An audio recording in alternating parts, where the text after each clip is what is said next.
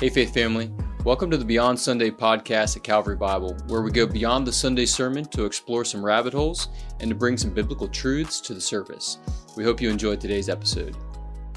All right, thanks for joining us on another week of the podcast. Randy, welcome back.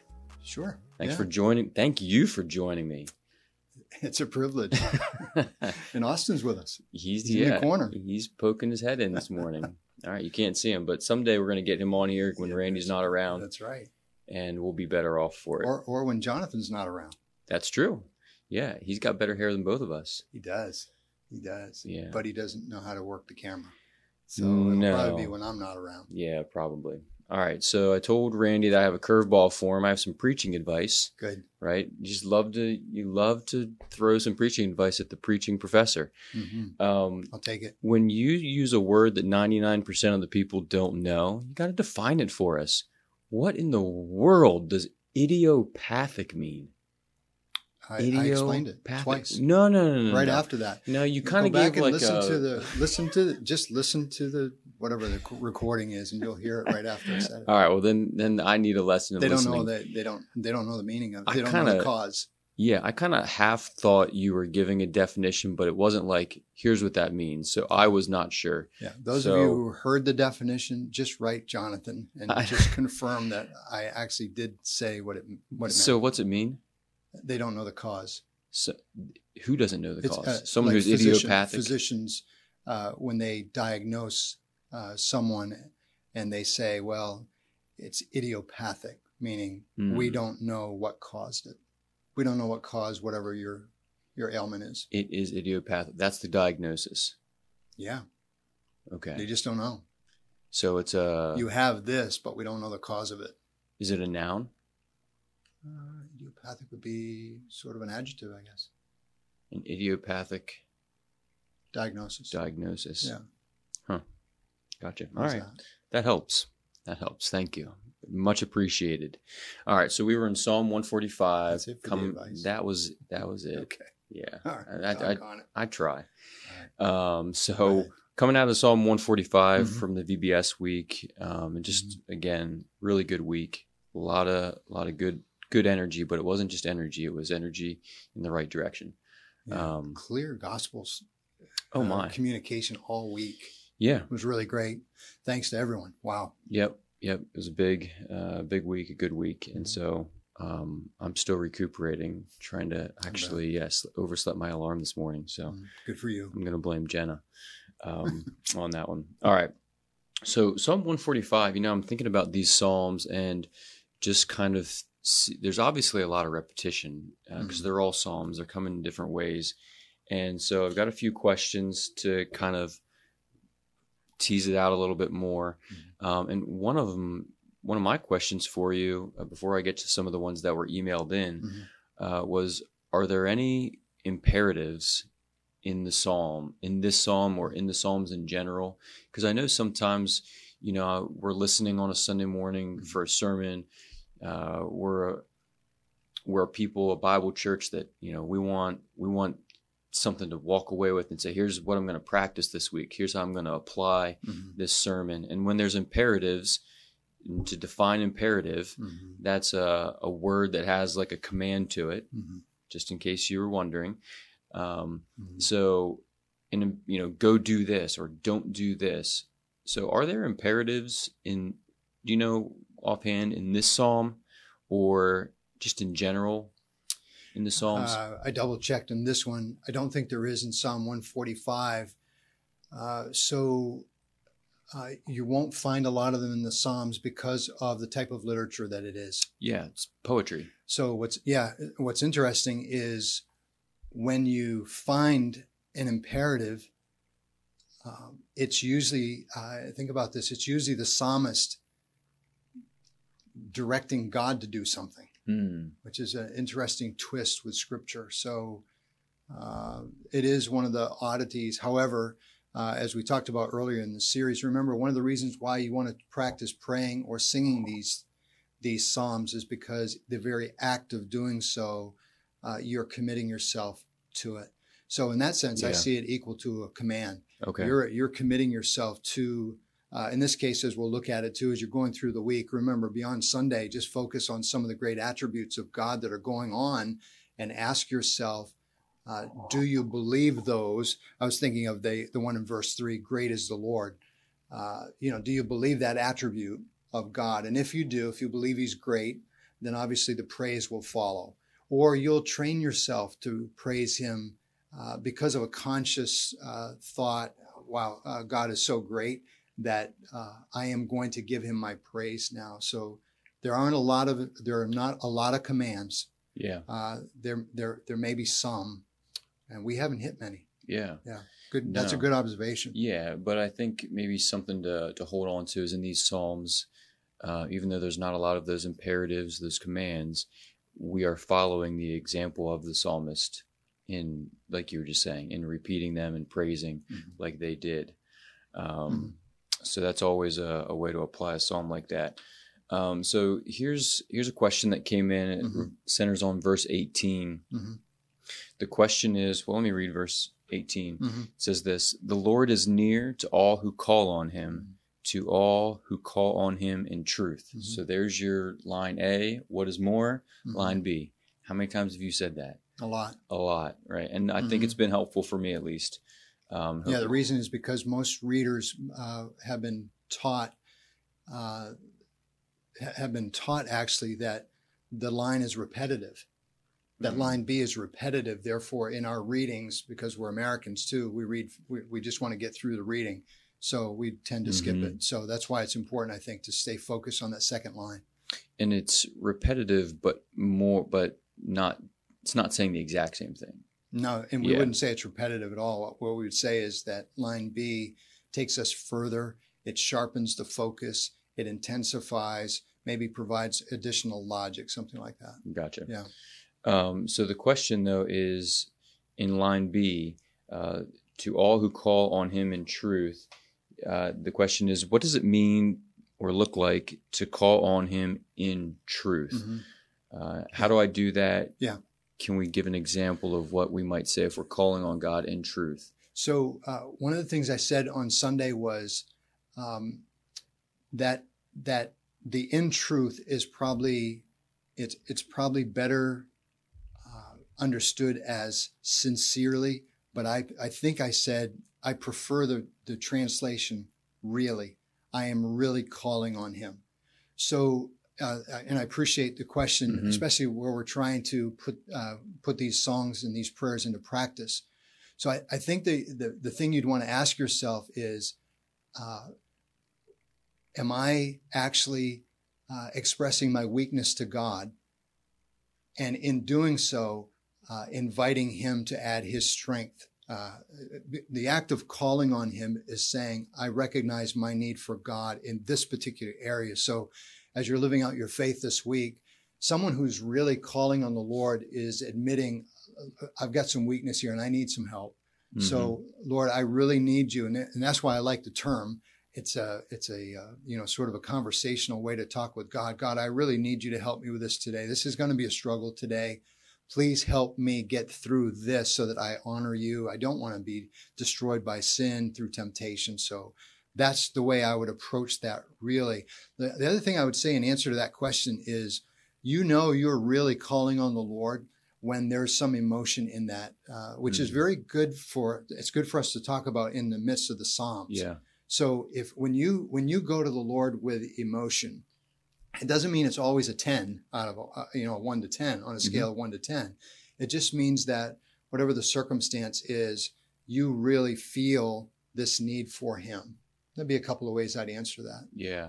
No, that's really good. And you know what? Actually, what I was thinking of when I read that verse, well, I'll tell you. Thank you. I was thinking that, like, if I'm calling on him in truth, I want to be accurate in my assessment of him, like truth about God. But that's really not what it's. No, and that's the reason why I check this stuff is because normally, if you looked at a dictionary understanding of that Hebrew term, it's very, very common that you're gonna get truthful or faithfulness or something along those lines, reliability. But in this case, that's not what's happening. So you really have to scroll down a little bit into a Hebrew dictionary to find, well, what's really happening in this particular context? Yeah. And it's sincerity, or like, again, I would use really. Yeah. Like, I really don't like, broccoli.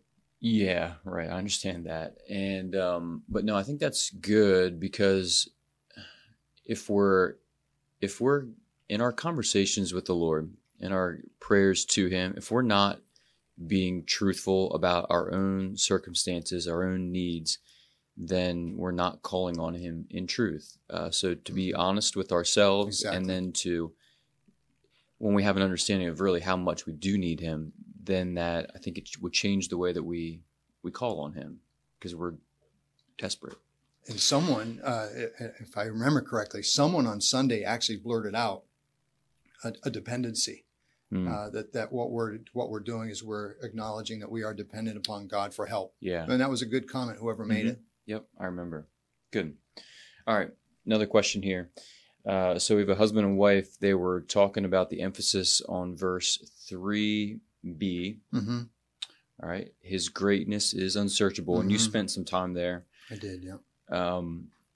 So their thought is, perhaps another way to finish the verse is to say, his greatness is unbearable. Is it correct to say that God, in his mercy, withholds a full revelation of himself because we would not be able to bear the sight of God in his entirety? Thinking of God revealing himself to Moses, and yet Moses was only shown the back of God and needed to be shielded in a rock. So I love the thought of unbearable. Yeah. I do think that's a good effort. So I would say that's valid for one side of it, that because of God, because of the definition of God, we would not be able to bear it now. I believe we will be able to, though. I think Scripture's clear about that our vision of God is going to change when we are fully redeemed. Mm-hmm. So I do like what they're doing with that. The emphasis in the Psalm in verse 3 is simply to say the reason why we praise him so much is because we just cannot plumb the depth, or we just can't figure him out that much. So, but I like what I really appreciate that. I think I would say to whoever wrote that and made that great comment, what we want to do with verse 3b is just get caught up in the greatness of God, so that our praise just keeps flowing out. It's just, the more we learn, the more we realize we don't know, but that's okay, because despite all of our best investigation of him in the Scriptures, which he's so graciously given to us, we still cannot figure all of him out. I mean, that's how great he is. Yeah. Have you ever been in a place where you start to get into a project, and then the more you get into it, the more you're like, this is impossible, to do whatever it is. And I enjoy woodworking, but I've never been, I'm a detail person, but I'm not that good with wood that I can do whatever I want to do. But even sometimes just in reading a text or doing a little bit of my own research and prep for things, I feel like there's so many different, minds to go down into and to chase, that there's too many. I was reading another translation, and they used the word unfathomable there. Yeah, that's a good one. I think that's... Yeah, like our finite minds cannot wrap around an infinite God.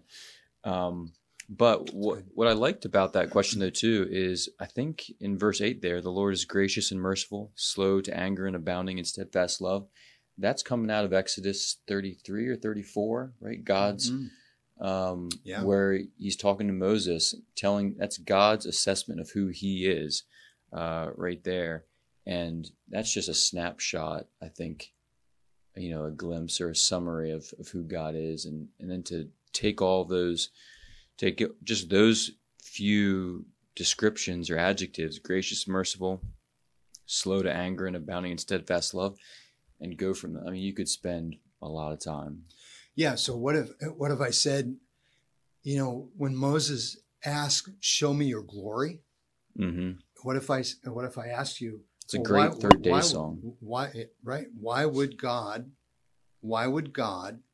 say of all of who he is, this is the way I'm going to show my glory? Mm-hmm. So I think that one of the great things this week is to get wrapped up in these character traits. And again, as I tried to say on Sunday, just think about this through the week. It's great to be around people who are gracious and merciful, slow to anger, abounding in steadfast love. But we're dealing with God, who is always like this with us. I just find it fascinating, and certainly in concert with Psalm 145, praiseworthy. It's praiseworthy for God to say, I'm going to give you a glimpse of my glory, and here's what it looks like. I don't know if these would be the character traits I would pick out, that I would select and say, you know what, if I'm going to show Moses all of my glory, look at the ones he chose. Yeah. I think that's really I think it's a great way to build our praise through the week, is just keep focusing on God like this. And then, of course, if I follow that up and say, well, why do you think God described himself like that to us? It's because of the nature of our relationship with him. We have to have a God like this. We have to, because of what we know about the rest of the Psalms' assessment of the human heart and what we know from other places in Scripture. So those of us who believe the estimate of Scripture about the human heart come to verses 8 and 9 and think, wow, of course I'm going to praise him. Look how good he is to us. Or that verse 9, the Lord is good to all, to everybody, even those who refuse his lordship. Right? I mean, he's still good to all, and his mercy is over all that he has made. Wow, that's pretty gracious. No, it is. It's very praiseworthy, and I hope this week, if you contemplate Psalm 145 or some of the other places in the Psalter, you are using the description of him to generate praise. That's the design of these. Remember the title of this Psalm 145? It's actually a miniature of the whole book, a song of praise. The Hebrew title for the whole Psalter is Songs of Praise. So this Psalm 145 really fits the whole book. Okay. It's the last one that we have of David. Did you say that on Sunday? Oh, I'm sure I did. You probably didn't hear it. I probably didn't. I got a lot going on sometimes. I know you do. I saw you writing furiously. I got to think about what kind of pizza I want, I know. No one likes the Hawaiian pizza with me. Neither would I. Well, I can't stand it. Get on board. I cannot stand it. It's not going to happen in my lifetime. All right. That's really good, though. So just closing thought on Psalm 145. I think for me and for my soul to come away being able to say, I've got a good God, take some of these descriptions of him. And one of my prayers relatively often is, God, just give me eyes to see you.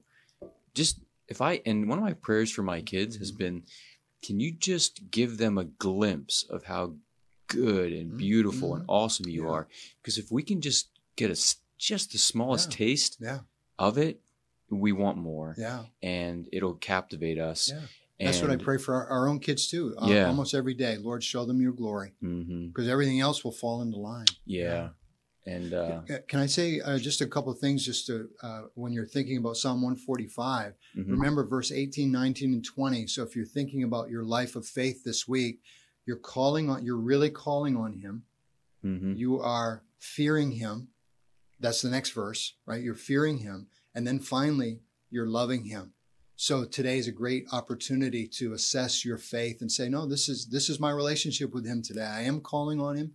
I am gladly submitting to the God who's not safe. And finally, my affections are toward him today. Yeah. That's genuine saving faith in the relationship that is put into Hebrew poetry. Yeah, that's good. And so we're going to be taking a break from the Psalms. More than likely, yeah. Right? You've been leading us to think that. Yeah, we have Serving Sunday coming up this Sunday. The following Sunday, we'll focus on the faithfulness of God as we begin to celebrate 80 years of God's faithfulness for Calvary Bible Church. Yep, that's a big deal. And then we'll see where it goes. Yeah. So to wrap up the Psalms here until we come back to them, I think one big takeaway for me has been to change my prayer life to ask God to glorify himself, a better understanding of who he is, to praise him, some of these early morning prayers, and just to continue to, sing his praises. Yeah, that's good. Yeah. I hope the faith family as a whole has just had some time to get caught up in how this book of Psalms can direct our relationship with God. Mm-hmm. How to pray, how to praise. We've seen this for weeks and weeks and weeks. Yeah. That's good. All right. Well, thanks for joining us. Yeah. If this episode's brought up any questions to you, feel free to email them in. And just a reminder, the email address is podcast@cbcmj.com.